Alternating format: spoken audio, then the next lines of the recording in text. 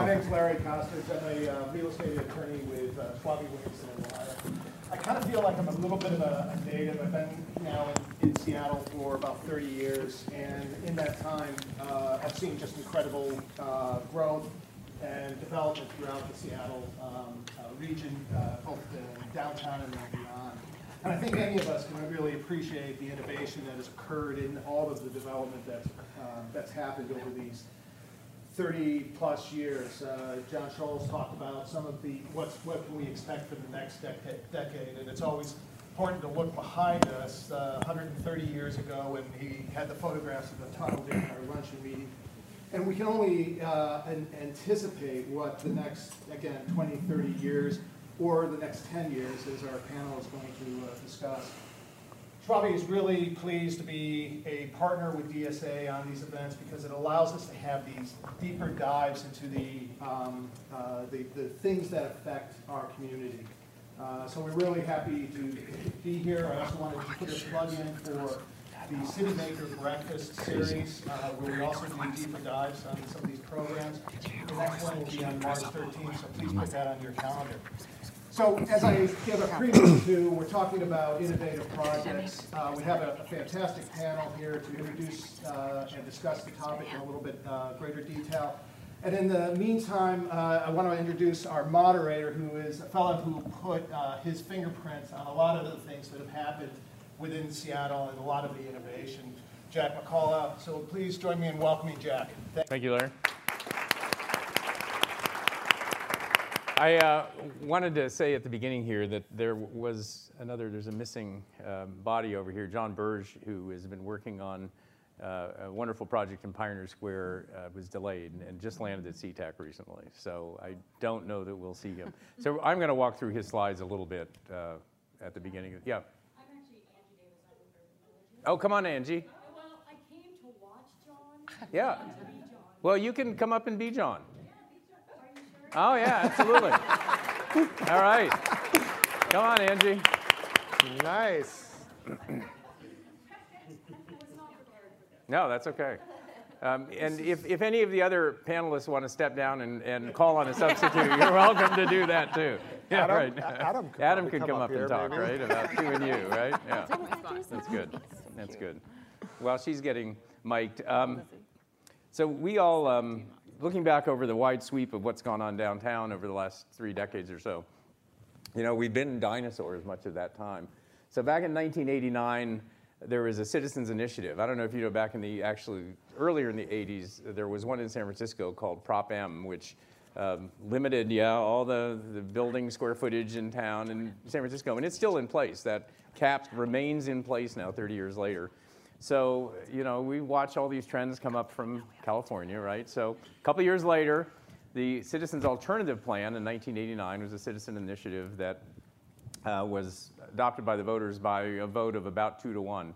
And it imposed an annual 1 million square foot cap on development downtown, and it cut all the heights and cut all the densities, just, of course, at the time that the recession of 1990 came upon us. So it was kind of meaningless for a while. It also was the first thing that introduced design review in this city, actually. So we worked for 17 years just to get back to where we were in the 1980s. And in 2006, we got the code amended, and that sort of restored the status quo. But I say dinosaurs because in that code amendment in 2006, there were the beginnings of some radical ideas that were starting to percolate to the surface, right? And I can remember those debates we had with the city. The staff was coming up with really interesting ideas like slender towers, right? Square footage limitations. I mean, we've been building things like a Scala and Cristala, which could just sprawl across half blocks residential buildings. Looking at things like, instead of landscaping, they came up with this thing called a green factor. What the hell was that? And then bicycle parking, really? In our projects? Are you kidding? And we were fighting about tower spacing. But the worst one of all, the one that we really got up in arms with, one we thought that the market would completely reject, was the mandatory LEED certification. So this was less than 15 years ago, right? And we were fighting these battles. And I don't know if it was the crucible of the the Great Recession or what, but we came out of that and the world has changed. And that's what we're here to talk about today, is all the ways in which the world has changed and the really interesting and radical things that are happening in the development scenario here in the downtown area. So we're going to go through in alphabetical order, and we're going to start actually with John. Awesome. I'll sit up. But we've got some slides here, and I think what we're going to do is just kind of walk through the slides a little bit, have each person take a few minutes and do that. If you have questions, I think we can make this interactive as we go along, so raise your hand, and then after that we'll get a little, I may ask some questions in between, and then we'll get a little back and forth going. So, sound good? All right. Sounds great. Well, let's start with Pioneer Square. All right, so are we going to see some slides? Or- Yeah, there's, hold on a second. Here's the Gucci. Okay.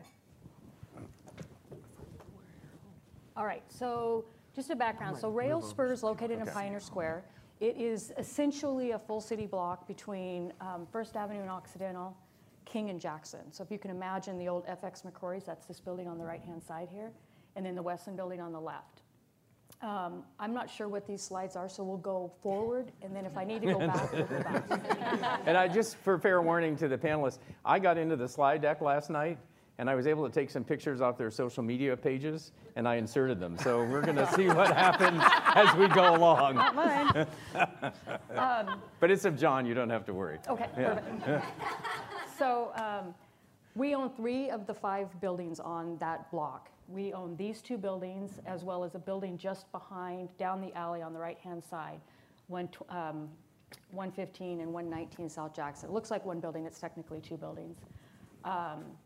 What's unique about Rail Spur is the fact that we have not built, the buildings are not built to the property line. So this building right here is the 115, 119 South Jackson. So Jackson's out here. This is 419 Occidental. This is where FX McCrory's used to be. And then the building over here would be our 100 South King building, which is the Westland building. And what's unique is these buildings along here were built with a rail spur. So they're only built 15 feet off the property line. So here we own all of this property as well as 15 feet on the Westland side. So we are able to program that space. And that's exactly what we want to do. I'll keep going here and see what's the next slide. It's always exciting to see. Did right. you skip one? Okay. One of the things I do want to point out, so this always, aside from FX being on the first floor, it's always been office, Class B, Class C type office. So when we first looked at what should we do, we had an architecture company that really wasn't known necessarily for commercial architecture. They actually do a lot of higher-end homes and whatnot. Had a competition, and they came back and they said, let's pull the inside out. And so because we own this property, we're able to put this stair tower. So that would function as the emergency exit inside of the building, and now it's outside of the building. But what's cool about it is you can also make it an architectural feature. This happens to be an NPS tax credit project. So for purposes of NPS, this is not an architectural feature. It's just an add-on, all right? You can enter the building down here at the first floor. Well, there's a number of entrances. The first floor would be retail, but the office entrance is right here. You'd walk in, and then you can actually walk upstairs and enter the stair tower on the second floor. This is actually at the time, it was permitted, and I'm not sure if it's still that way, but at the time it was permitted, it was the tallest CLT structure that had been permitted in Seattle. The roof of this, as well as the penthouse roof, is also made of CLT panels. One of the things I'll say is this thing is, okay, so office, first floor retail. We're looking at a market concept on the first floor, somewhere between 6 and 12 different restaurateurs, operated by an operator that's gone out and hand-selected very specific restaurateurs in town. He himself is a pretty well-known restaurateur, not here locally as much as globally. And he's always had a passion to do a market hall, and so he's come in. He's hand-selected it's about 8 different vendors that are going to participate in the market hall.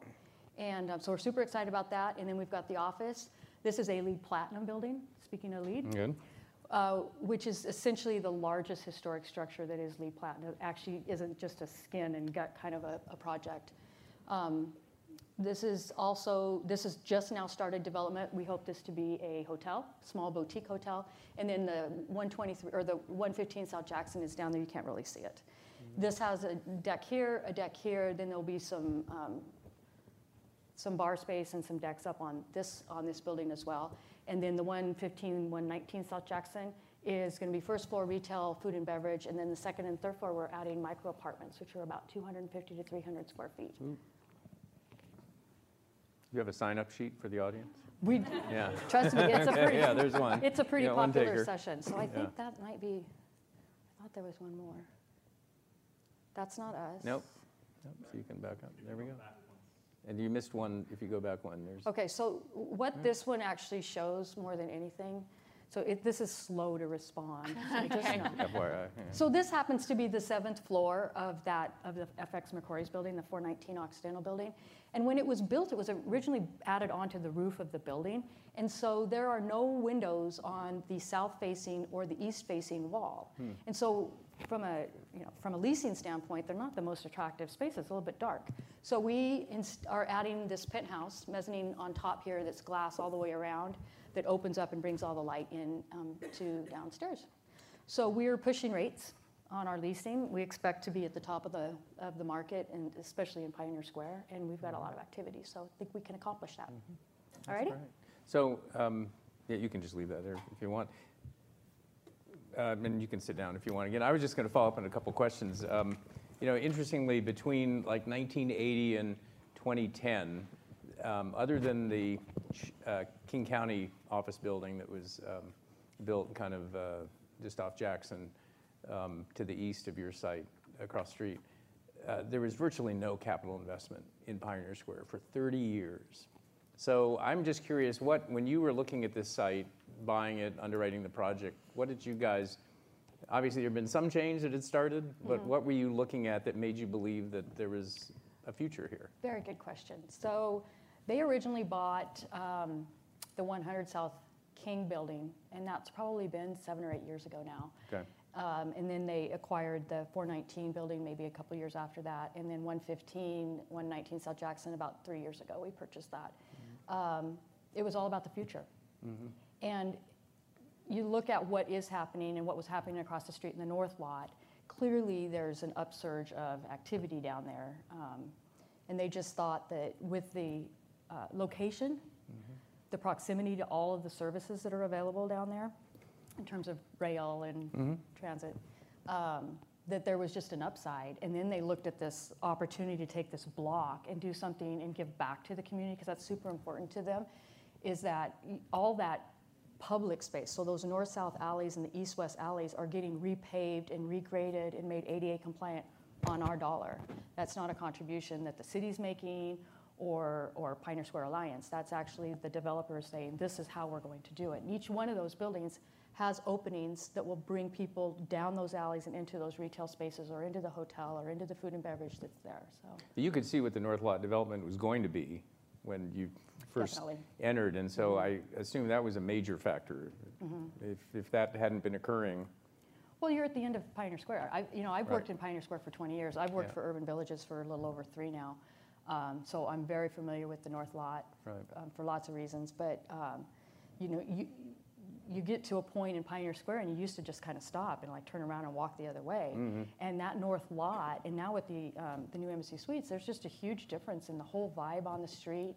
And now we're looking forward to the cruise ship terminal. So lots of just really exciting things that are happening down there in the waterfront park. So from a zoning point of view, actually the North Lot by itself was a real innovative approach, right? I mean, it kind of broke the rules, if you will, for the district, right? And they were able to find a way to do it within the National Park Service guidelines, but without. Well, it's technically across the street from the district as well. Well, that's right. Yeah, that's right. Yeah, no, that's right. So one other question for you. One of the things I think is interesting about this, and we're talking about innovation, is that you chose a location which is maybe the most resistant to innovation in the entire city. Right? I mean, here you have, there's been no capital investment for 3 decades. You've got the strictest set of zoning rules that exist in this whole city. And you've got various stakeholder groups, some of whom spend all their time trying to make sure that nothing happens. But it, you know, a great investment decision. Took a lot of guts, obviously. Do you think that the implementing the innovation and the change was more difficult because of that, or do you think it might have been easier? Oh, no, absolutely. It's more difficult for all of the Yeah. reasons that you just mentioned. Yeah. It is just this constant churn of you know, responding and just chugging through. But it is going to be worth it. Yeah. And actually, with the waterfront, which wasn't on the radar 8 years ago, and with the cruise ship terminal, it makes it, you know, even more attractive. So, I mean, I think they were just a forward-looking group and really understood that, you know, they travel worldwide, Right. and they can see the potential of Pioneer Square, and definitely it's turned. There's no doubt about it. Certainly in the last 2 acquisitions, it was on its way towards what we see now. So it was gutsy, at least the first building, and after that, I think they just kind of saw the writing on the wall. Right. Excellent. Thank you. Any questions at this stage?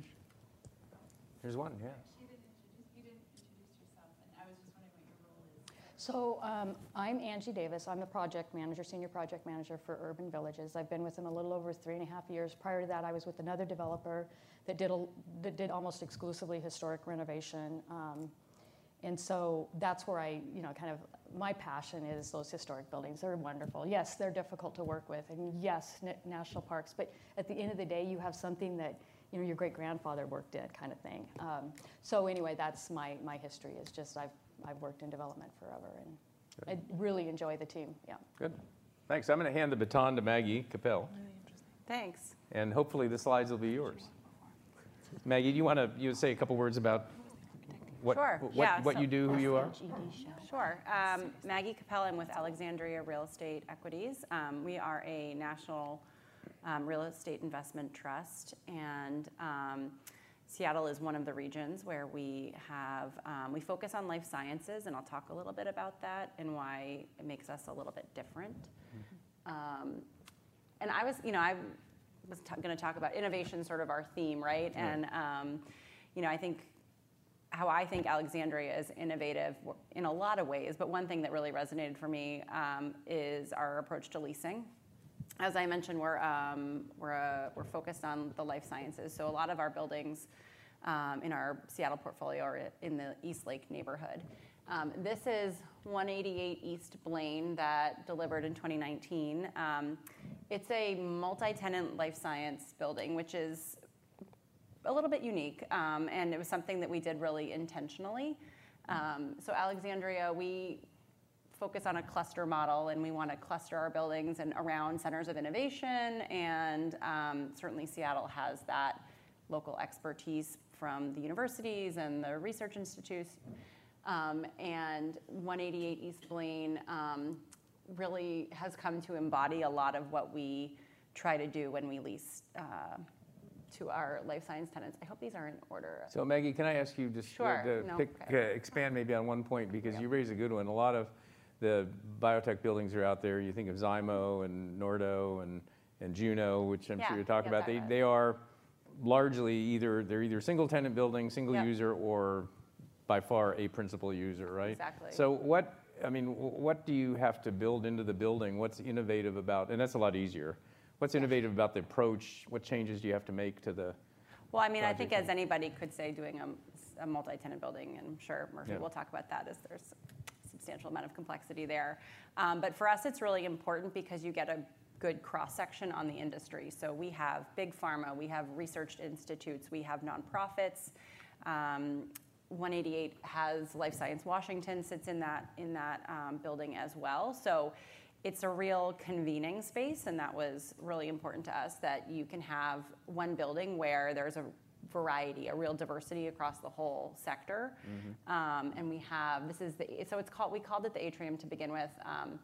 And this is the sort of central meeting area that we built into the space, thinking that it was really important to have a convening space for the local cluster to come to host events.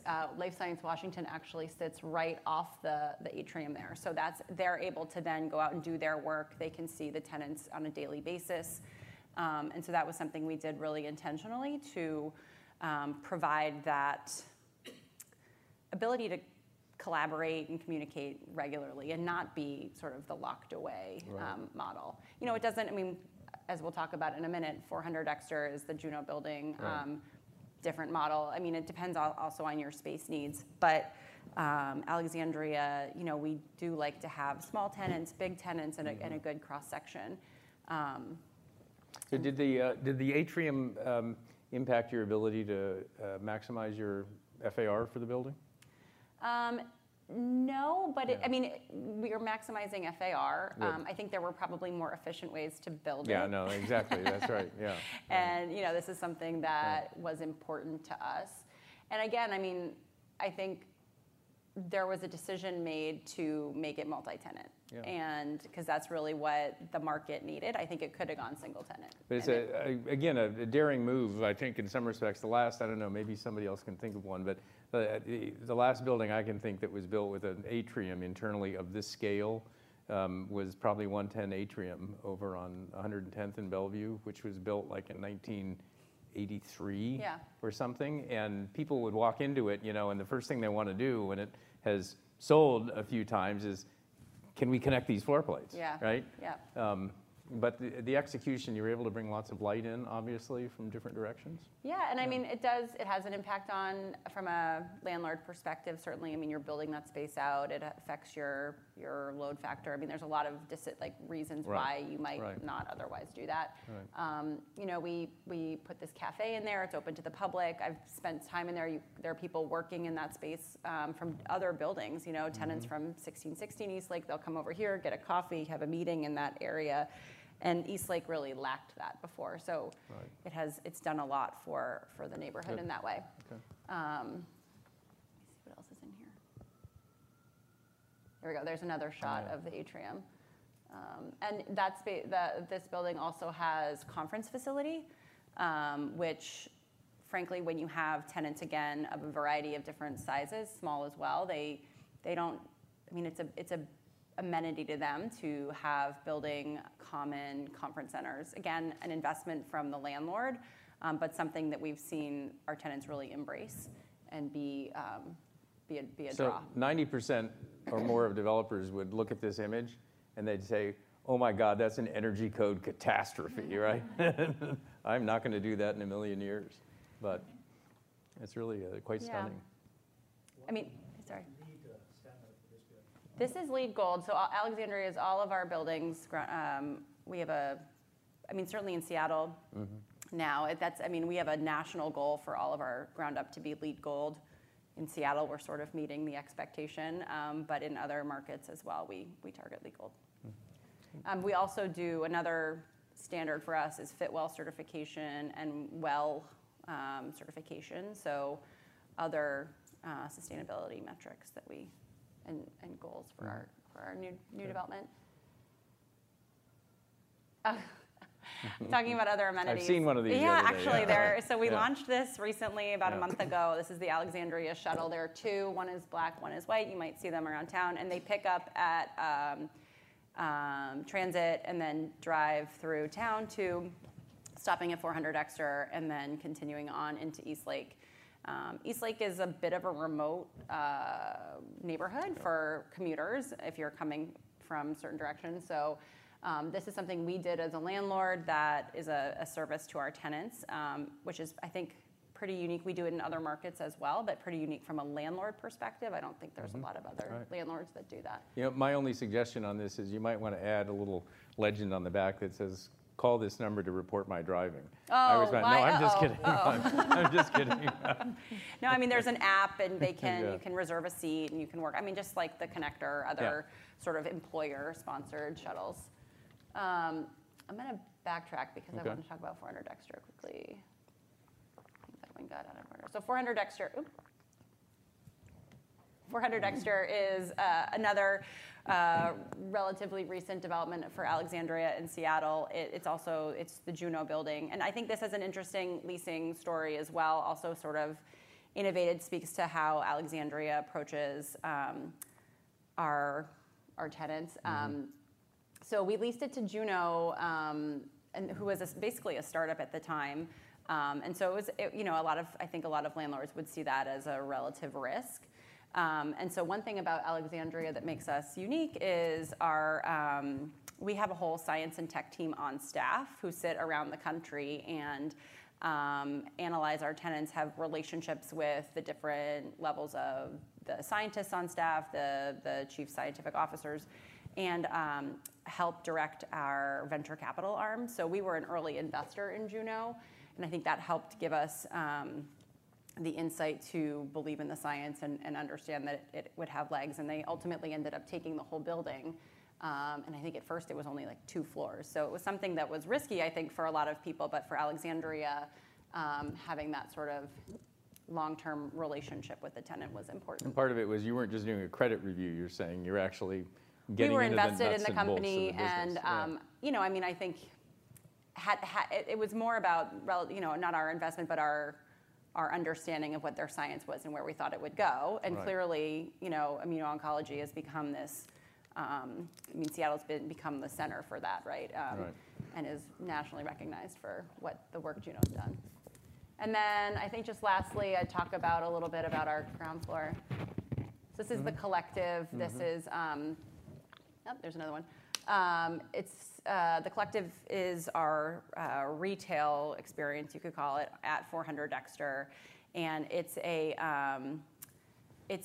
call it an urban base camp concept. And the idea is that people want to have a place other than their house and other than their office where they can go and have meetings and have coffee or have lunch and or dinner and convene with colleagues and have sort of another venue.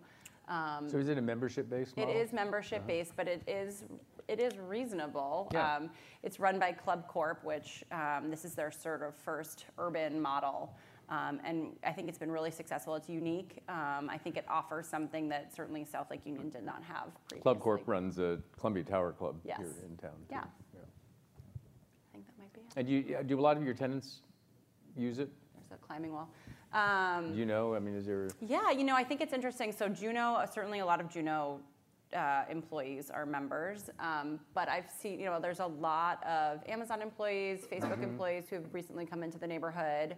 Skanska employees, I see you guys there a lot. It's really, really great. It's awesome. Yeah, it's just it's a unique experience. I think you know, South Lake Union otherwise, I think from a retail perspective, doesn't have a lot of places where you know, if you want to have a work meeting, you go to a Starbucks or a coffee shop. It's a little like, oh, I hope we get a table kind of thing, and you know, you're not really sure what you're getting. Or the bar scene is, I think it skews younger. And I think this offers a nice alternative. Right. There's enough biotech and tech companies, though, that I would think that you'd want to have a non-solicitation clause in the membership agreement, right? You know, I mean, I think that actually goes against the concept, though, of you know, bringing everybody together. And no, I get it, though. Yeah. I think that's out. Yep. Great. Okay. Cool. Thank you. Any questions for Maggie yet? We'll come back and do some Q&A a little later. No. Okay. Murph. Okay, cool. This is the McCullough side of the the operation over here. No relation. Yeah, no relation. Think, Yeah, but no we're relation. not totally Yeah. Right. sure. Ancestry, right? Exactly. Yeah. Do you have your DNA test? I have mine. We could you like do? share. Oh. That's for after the We're going to do this offline, guys. Okay, Yeah, good. Yeah, that's really helpful. So I'm Murph McCullough. I run Skanska's development operations here in the Northwest. Helped open up the office in 2011. Because Skanska bought a BAW in like 2001 on our construction side, but we did not start doing development here until about 2011. And so I've not seen these slides. So at first, I'm just going to walk through a little bit. Very, very close to 400 Dexter. This is 400 Fairview. If anybody has seen this, the funny thing is we're like often talking to tenants and we're asking them if they've been here, and they typically say no.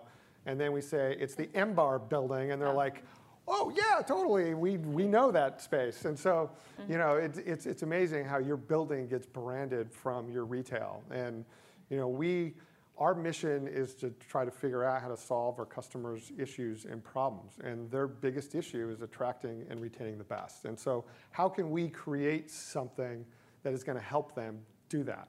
And so at 400, we created this great ground floor market hall with like restaurants, bars, cafes, Kai Market's in there. That's a Wajamaya's smaller concept, and just created this really special space. And the building leased up faster and at like higher rents at the time than like anybody else. So we typically do focus on multi-tenant buildings. We tend to, Skanska's a little bit different. We fund everything 100% cash from our own balance sheet internally. And so we don't have any outside equity, no outside debt. And what that really means is nobody is controlling us. Nobody's trying to say that's a little too out of the box or don't take that much risk. We can actually go do whatever we want. We, of course, go through a board and have to prove to them it's going to work. But we tend to go the extra mile to actually serve our customers. So you can see the market hall here. We did punch 3 giant holes you can see through the building to try to get natural light. We're a Swedish company, so we're often traveling, to Europe and different countries. And that was one thing we actually spent a lot of time. All the market halls we saw that we really, really liked had natural light. So these holes are actually punched through the podium floors, and those podium floors are just giant office floors. So it not only lit these lower floors, but it created some great natural light in the office space too. So were there any analogs in terms of these market halls that you found in the United States, or was it mainly a European? Yeah, I mean, go to the market, Pike Place so, Market, yeah, of right. course. And yeah, I mean, there's definitely plenty of them in New York we saw. But yeah, really most of them do provide some sort of natural light. Right. And we've seen some folks actually provide some really great artificial light that feels like natural light. So you can still do it if you don't punch a hole, but it's just a little harder to make it look natural. So what's the tenant reaction been to the market hall? The tenant reaction, I mean, that's why most of them are there. I mean, we marketed the hell out of this ground floor. And, almost every single tenant that came in here was just absolutely enamored with coming into this building because of what was on that ground floor and the amenity. And we tried to not make it just stop on the ground floor. We have a rooftop restaurant at the top. Retail's FAR exempt down below. And so when you put a restaurant at the top, it's actually FAR that could be office, and office pays a lot more rent. But when you really look at trying to do something special up there, we're going to drive rents. It just takes a little bit, a few cents of rent with the whole building to easily get your rent back and do something special on the top floor. The interesting thing too is that innovation. This is a good example of how innovation breeds imitation. And you've seen this. I can't think of how many times we see new development projects come up since 400 Fairview, where people have been talking about their ground floor retail, and they will say, "Oh, we want to make it like 400 Fairview," right? And the design review board or whatever will go, "Oh, that's really good. Yeah, you got a seal of approval for that, right?" But if you do something well, execute it well, and it succeeds, then other people are going to copy you, and it becomes a trend. Yeah, and I mean, a few other things it really is a risk mitigation strategy too. I mean, it's not just all because we have the money and we can do it. I mean, if you do something like this, you lease your building up faster at higher rates. We also had a big push for the zoning to not be as high on this side of the street because the city was going through a rezone. And so we actually thought doing something really special would also really help us make sure we got the zoning. So it was, and I think this was the first building built with the new zoning too. So we engaged with the city and helped them with the code, and were able to do some of these things without losing FAR. Right. So in fact, you had your plans all complete before the zoning was even adopted. We took the risk. Yeah. We went all the way. Yeah.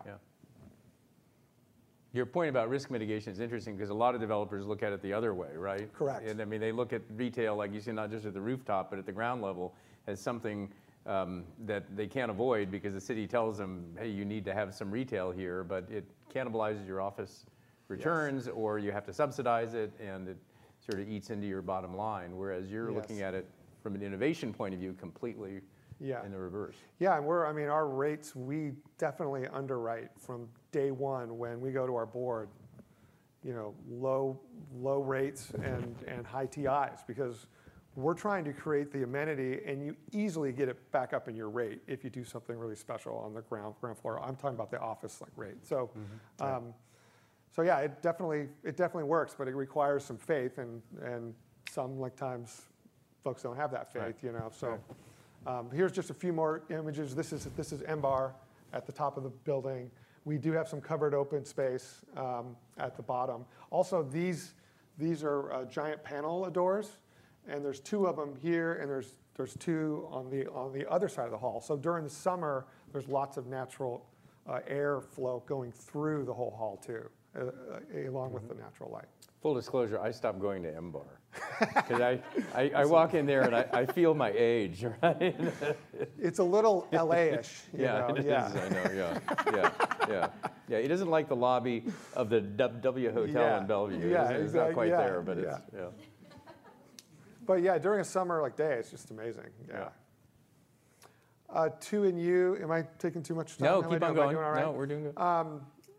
This project actually was one of the first projects we started working on in 2011. We actually started working with Adam, who owns the land, with Samus. It's on a ground lease, and I think it wasn't until 2013, 2014 until we really got a deal together. But it's a massive office building, about 700,000 square feet. Again, we are trying to solve our customers' problems. How can we do something different? And everyone knows a building first by the ground floor. And so, we are trying to find that place between the community, the city, and our tenants, where just everybody wants it. And this, we needed a alley vacation. We had, I think, every entitlement known to man to get through here. Thank God. And so we did a design. Thank God. Sorry. I was doing legal work on this thing. Full disclosure again. Well, actually, one of the sources of the innovation is Murph would come in and say, well, how about if we do this? And I said, I can think of another permit, so why don't we do this too, right? So we did a design competition. On the east side of the block, it's a Dock 1 zone, which means it has unlimited height. So you can stack the FAR as high as you want. I think the FAA will get on your case at some point. And on the west side, it's 240-foot DMC zone. But what this really means is we were able to lift the building up and put it on columns and get. It's kind of hard to see, but across the street here is Harbor Steps that comes all the way to here. But if you can get this office building up above Harbor Steps, you're going to get huge views, and those huge views command much higher rents. And if you have much higher rents, you can pay for an exorbitantly expensive lift in a retail village and an arts and cultural village down below. So I've always wanted to ask, when you take this to the investment committee, right? And you're making that pitch. Are they taking you seriously? We're going to put the building up on 80-foot tall stilts, and we're going to spend an extra $15 million or something doing it? Yeah. When it's never been done before in the market? Yeah, Skanska loved it. They just thought, really, we, in a big company, there's 60,000 folks. We're spending so much capital that we have a path all the way to the top. Right. So by the time it went to the board, we had been talking to everyone, and we had plenty of folks standing up there looking down at the site, and everyone was really excited about this. And in fact, this is the largest investment Skanska has ever had anywhere in the world, and it's 100% cash. And it's 100% leased. And it's 100% leased. We think more important. More important. Yeah. We think it's the first multi-tenant big office tower to be leased prior to opening in the city's history. You may know, but we haven't been able to find another one. IDX Tower may have been a little close, but.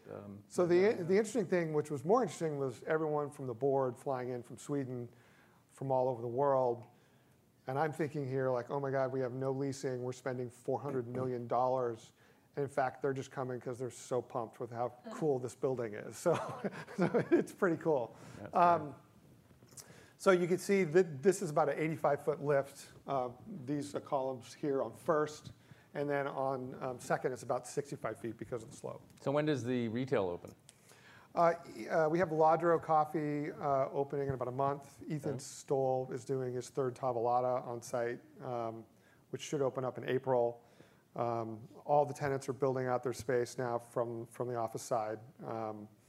So I think Spaces opens up in about a month, and then Dropbox in a couple months, and then Indeed, and then Qualtrics. And all this will be sort of open to the public, that whole... The whole, yeah, I have a Lower few more level. pictures Okay. in here. Yeah, You can let's see. see some of them, but it is, we do have these beautiful wood soffits. This is white ash that you can see here, and it's all uplit at night. So if you're like blocks away, you walk down the street and you just see this glowing. You're just like, what is that? I mean, building this, we had folks stopping on the street going, what is this thing? Right. But there's 5 separate ways. It's really hard to capture in pictures, but there's 5 separate ways to get in and through the site. So I mean, we absolutely want to invite everyone in and through this site. And we have a lot of retail inside in the middle of this, and so it's absolutely critical that we get people inside this like space. So we have two entrances. You can get up here on First. There's another grand stair here on First. There's alley connection, and then there's 2 off of Second that you can get into the space. These are just real pictures that I just grabbed a few of them from like Instagram, but you can see we try to get this common language of the wood. This is actually a retail wood soffit, and almost every retail space has this wood soffit language, kind of like the village you'd see in Europe. So as you walk through the space, you see, all these different buildings, and then all the retail spaces are like indoor, outdoor. So all nano walls. So in the summer, they're all going to open up, and you can hang out indoor, outdoor. And there's about 1/2 acre of protected open like space. So even though you're outside, you have the building above. So fall, spring, when it's actually not that cold, but it's raining, you can have a place to hang out. Cool.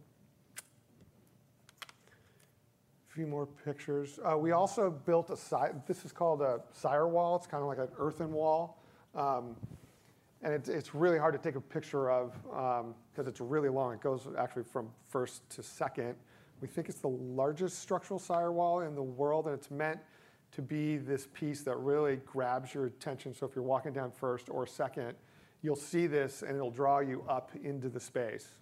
But it was built in lifts, like 8-inch lifts, and it's really meant to be like the cliffs of Woodby Island. Where it's this very Northwest experience. So yeah, soon this whole thing will just open up and anybody can walk through it. But it's really going to take a year before we get all the retailers in and this really comes alive. We have, DSA is actually our partner. I'll get to this in a minute. DSA is actually our partner to help us program this space for like events. We're coming up with all kinds of ideas, but most likely movies and concerts. Cool. And Oktoberfest. And we do have a space, a free artist space that's about 1,100 square feet that artists can use. Artists are being priced out of the city. And so since we're right next to the Art Museum and the Symphony Hall, we did provide that space. Good. And so Shin Pike is our partner there helping us to program that. Okay. And this is parking. I know it seems a little funny to put this in, but what this is a drive aisle, which doesn't look like a drive aisle. So this is a very unique stacker parking system. We gained about 70 stalls for about $10,000 each, which is pretty cheap when they typically cost many multiples of that. So our entire bottom floor has stackers over absolutely everything. So as cars drive in, these come up, and this becomes the drive aisle. So which we've never seen before, to have stackers over the drive aisle. Why this is important is because if you can't figure out how to build your garage in a reasonable manner, you can't put the money up into the building to make it exceptionally special. And so, parking is something on every single job, especially in Bellevue. We have a Bellevue Tower right now that if you can't figure out how to cost effectively get your parking built, you're really not going to be able to do something But special. you had to build your lowest parking floor with a higher floor-to-floor height. Correct, Right. in correct. order to- Yes, right. so it's there was double height. some Not additional quite double marginal, height, but yeah, little marginal cost in the concrete and structure. Right? Correct. Yeah. Sorry, so are those automatic? you have to push like a button for these to go up. But each car, like in the morning, these will be down. Yeah. Cars will drive in, all these will go up, and then a car will drive into the next bank, go up. So they'll do the drive aisles first, and then they start doing the sides. So you'll Because you'll it's all valet. Yeah, It's all valet. So yeah. So nobody's actually going to use these themselves. Everyone's like, what? Right. Anything else? That would there? be scary. Yeah. Right. I have a quick question. Yep. There's a pretty cool penthouse space that you can see. Is that a common area or is that a private? That is private. That's Indeed's private At the top of the space. building. Yeah, You mean, right? it's a double height space with a giant deck, and the view is just insane. Yeah, it's really, really great. You know, it But if you is. go to work for Indeed, then you'll have a chance to enjoy You it. will, yeah. Yeah, I lived at Second and Pike and I watched the. Oh, you did, Yeah. yeah. And I watched that space and I thought, oh, that's Yeah. gonna be a great Right. common area space, but no. We thought about it having being a common area. So when you do these big towers, it starts making you think different, just the risk and things. And when you build a very special space like that, you're going to get somebody that's just going to have to have it, right? And we had everybody, Yeah, and right. we had so many folks who wanted that space, but of course we're not going to just lease them that space. They need to lease another 200,000 feet with it, and that's exactly what happened. Good. Okay. Doesn't really want That to. it? Oh, Oh. nope. Nope. Great. Thank you. Murph, any questions? This is for Jordan. So next and last, we're going to hear from Jordan Go Seelig. back over here. Jordan, you want to say a couple words about who you are and what you do, what your company Absolutely. does? And firstly, I'd like to say that every time Murphy and I have lunch, I tell him that in my next life, I'm going to develop without any debt. Right. I can tell you there are very few Yeah, people right. in the real Yeah. estate world who build Right. a $400 million building without any debt. And we don't have any partners. That makes us pretty unique. But to not have partners, equity partners, or debt is out of Right. extraordinary. It means that he can afford to make mistakes that I can't afford to make. But even though he can afford it, he still does everything perfectly. And he I don't has think so. No. close to perfectly, and he has a habit of building buildings within 2 blocks of where we build our buildings, which is good for us as far as I'm concerned. The flip side of the debt issue, as you imply, is that his investment committee is a lot bigger than your investment committee. That's very true. Yeah. That's very true. But they're Swedish. Yeah. Right. My husband is Swedish, so I Yeah, can say that. Right. So my name is Jordan Seelig, and I'm the EVP of Martin Seelig Real Estate. It's a family-owned, privately run development and management company. We're fully integrated top to bottom. We do everything from janitorial to security. We have architects in-house, engineers. We have a new development team in-house at the moment because we have 8 different projects in various stages. I'm going to run you through just a few of them today, starting with the ones that are under construction currently. This is one of my favorite projects. It's truly a passion project for me. It's only a few blocks away from 400 Fairview. The address is 400 Westlake. If you drive by, what you will see today is only the existing facade from the Firestone Tire building. This is going to be, the big tagline here is that this is going to be the most sustainable building of its size and type in the entire United States. So by size, I mean over 200,000 square feet. See, you always talk about your projects when we have lunch. Now you get to hear about Yeah, mine. this is great. Yeah, captive audience. So this is, by size, I mean over 200,000 square feet. By type, I mean commercial office. This is not owner occupied. It's not the Apple campus. It's not the Google campus. Those are great projects. I have nothing but good things to say about them, but we're proving also an economic point here that you can build a deep green building and make money with it. So the way that we are justifying the premium to build a building like this is through the Living Building pilot program. It's specific to Seattle. It says that if you make these sorts of green commitments, they have to do with water and energy, that you can get 25% more commercial square footage and 30 extra feet in height. That's huge for us.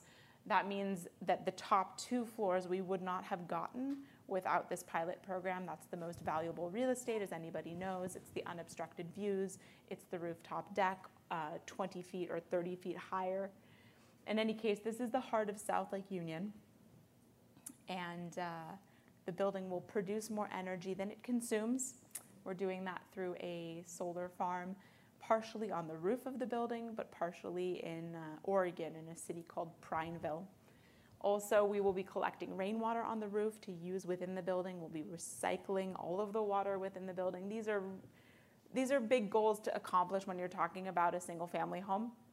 They are huge goals to accomplish when you're talking about a 220,000 square foot office building. It took us 16 months of working with GluMac. GluMac is an engineering firm, and Perkins & Will is the architecture firm, and Lee Scretcher Lewis. 20, sometimes 30 people in a room trying to solve these problems, trying to figure out how do we achieve these goals. It took a lot of hard work and a lot of creative thinking, but now we're permitted. So Jordan, I've got a question for you. You know, most of the, this is novel in another way for a living building.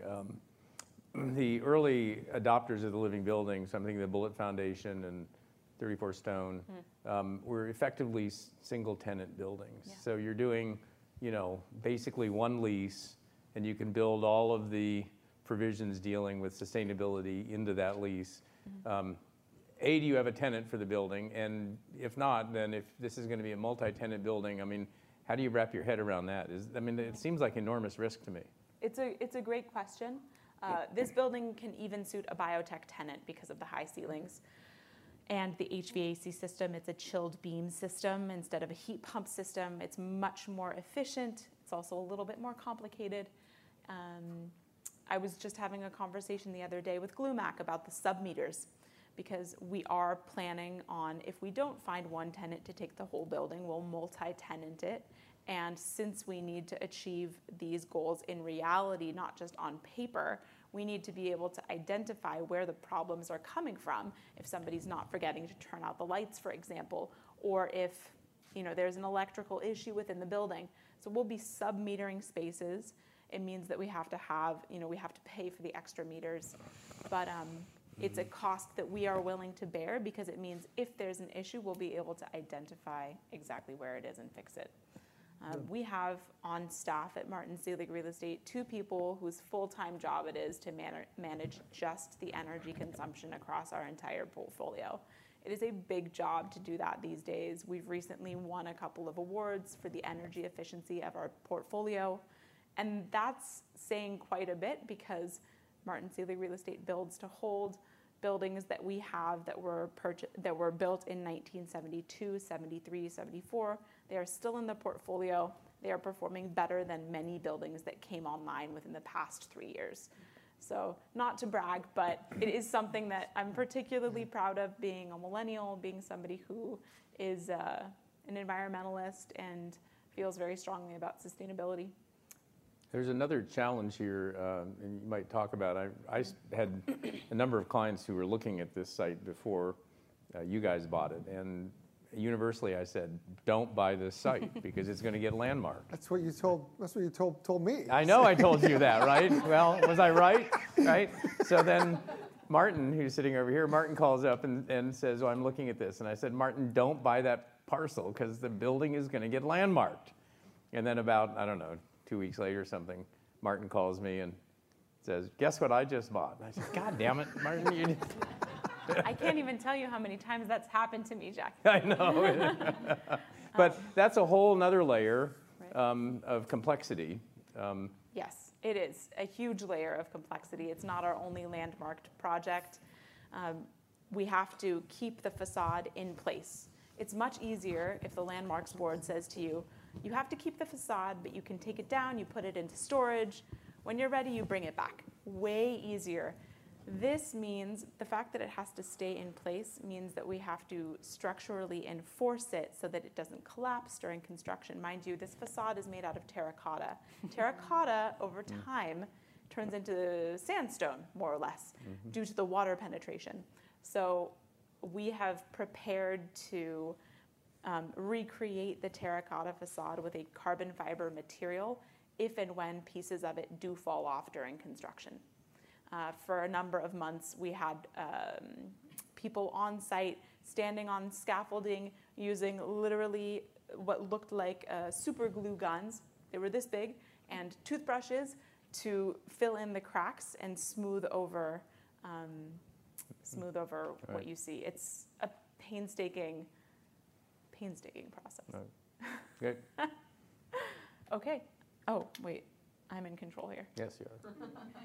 This is a cross-section of the building. And in the interest of time, I'm going to tell you about another one of our projects that's under construction. It's a little bit farther along, totally different location. It's on 2nd Avenue between Spring and Madison on the west side.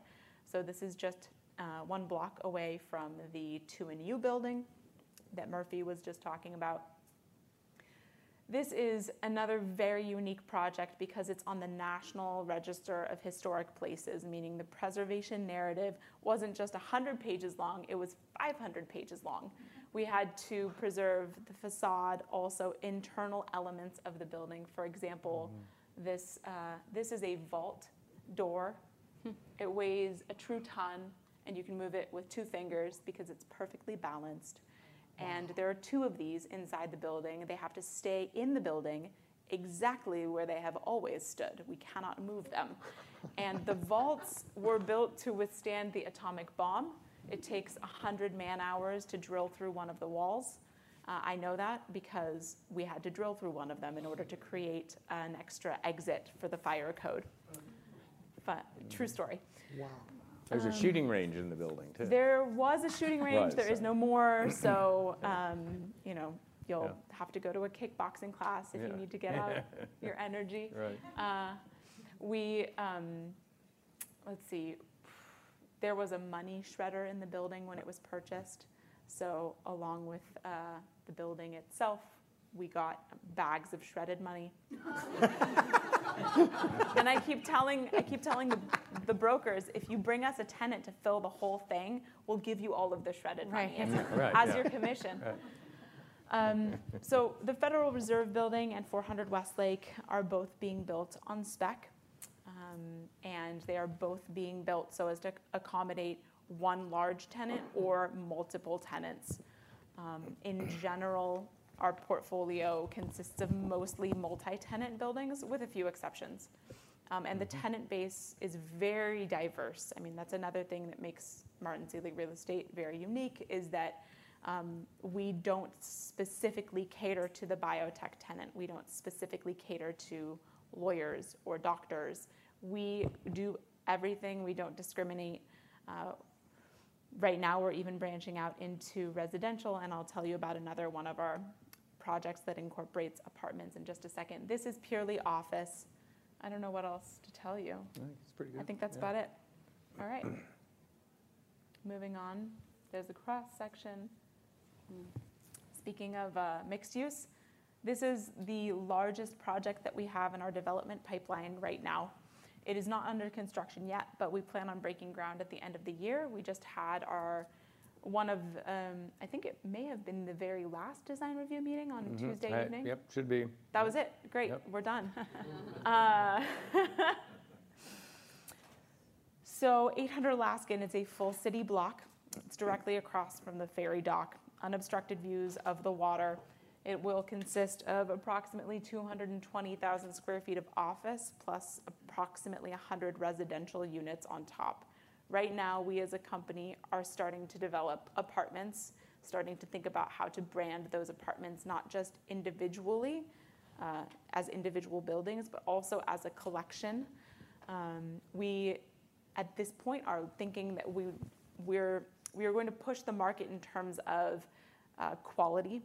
We've always prided ourselves on doing that with office, so we plan on doing the same with the apartments and establishing a management company to manage them as well. How many apartments did you say? About 100. So Jordan, it's often the case under the zoning code here in the city that you'll run out of FAR for your office before you run out of height. And so a lot of developers downtown reach the point where they've finished their office building and they've still got perhaps hundreds of feet of theoretical capacity, and residential doesn't count against your FAR. So, but you can count on the fingers of one hand the number of true vertical mixed-use buildings, office and residential, that have been built down here in the last 30 or 40 years. How much more complicated is that to figure out? I mean, other people aren't doing it, and then from an innovation point of view, I personally don't think it's complicated. Again, as a millennial, I think urban density makes all the sense in the world. It just means that you need to put in another elevator bank and maybe build a few more parking stalls. I mean, I don't think of it as being complicated. It's the highest and best use. The zoning code allows you to throw apartments or condos, as the case may be, on top of your office or hotel. You see people doing hotel plus condo. We happen to prefer office plus apartments. It makes all the sense in the world. Good.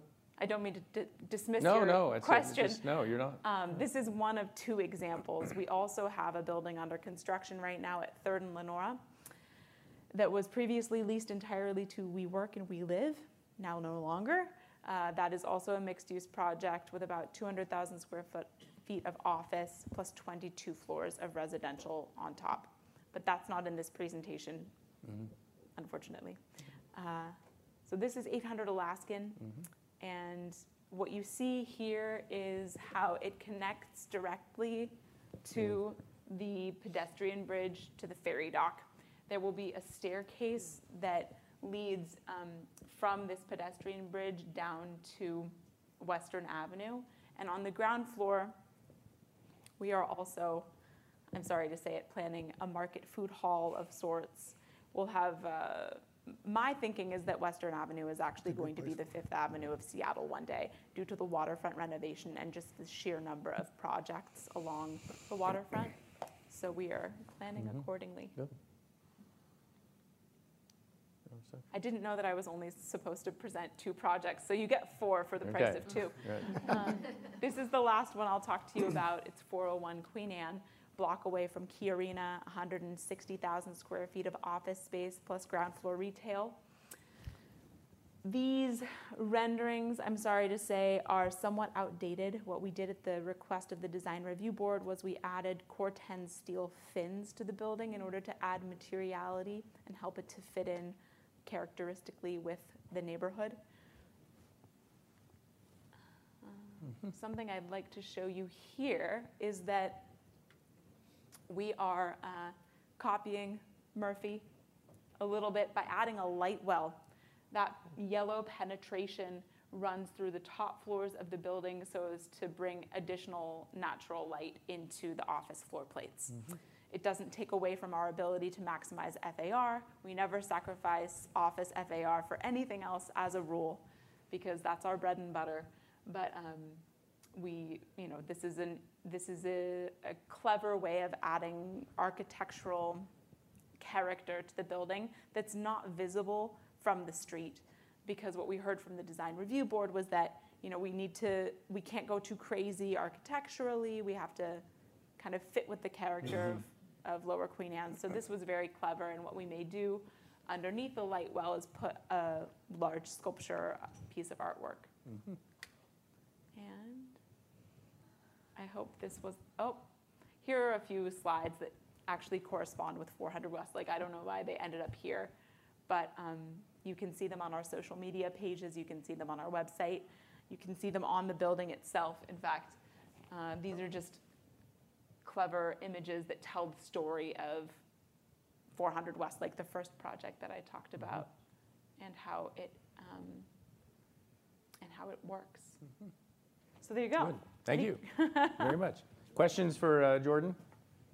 Murph, you want to come back up here for a second? We've got a couple more minutes. And one question I wanted to ask all of you, and you guys can jump on it, is, there's, it seems to me like there's potentially a tension between innovation and development and sort of lasting design, right? I mean, there are some buildings you go by, right, and you look at it and you go, that building was built in the 1980s, right? I know that. And it will always be a building that was built in the 1980s, right? Do you guys worry about that, about anything you're doing? I mean, do you worry about the retail? You're obviously, for example, you know, you're all investing a bunch in these ground floor spaces. Are you worried about them becoming sort of outdated, or? Are you looking at me? No, I'm just any of you. I just, you know, I mean, these are big investments. Yeah, I mean, it is always a discussion, and from pretty much every level, you know, from how the building looks to how the retail is programmed and the spaces are created to how how the operations are going to work. I mean, unfortunately, the one thing that we end up doing is we do end up selling everything at the end of the day, because since we don't use debt and outside equity, we have to recycle that capital. So for us, since we are such long-term focused, even though we're selling buildings, we are always trying to figure out how we can set this up operationally and get partners like DSA and Shim Pike, and so it's going to just go. It's going to continue to be operated the right way. But yeah, I mean, we laugh when we go to Sweden or in some of these other places, and you see this syncopated design on like all these buildings, and they're already out of date. It seems like almost. So it really is something we try to focus on and create something that's timeless, but. Any other thoughts? It's going to happen. Anybody else want to add anything? I definitely have thoughts on that topic, because I have the pleasure and privilege of working with my father, and something that he has taught me is that if you always build for quality and put quality above any other priority, then you end up with a product that survives for not just years, but for decades. Of course, you have to put the necessary funds and attention to detail into maintaining and renovating the building over time. But if you do it right from the get-go, you won't have to tear it down and rebuild in 30 years or 40 years. And many people do that. I think it's a long-term perspective that can really, I mean, it's easier to justify when you build to hold, when you're never, when the mindset is, I will never sell. It's definitely easier to justify.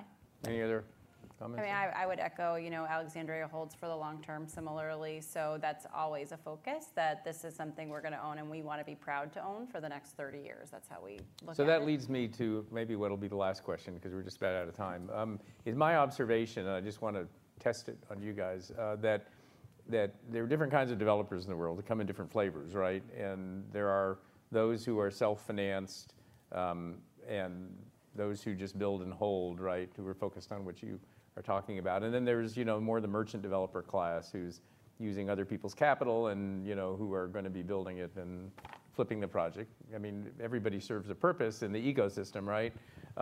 But my observation has been that you're more likely to find innovation in all of these areas from people who are building to hold, who are self-financed, than you are people who are just sort of secondarily building for other capital. I don't know, would you agree with that, or do you think that's? Yeah, absolutely. I mean, I think Murphy said it earlier, but you have another group to justify the decisions that you're making, right? You have to justify it to them.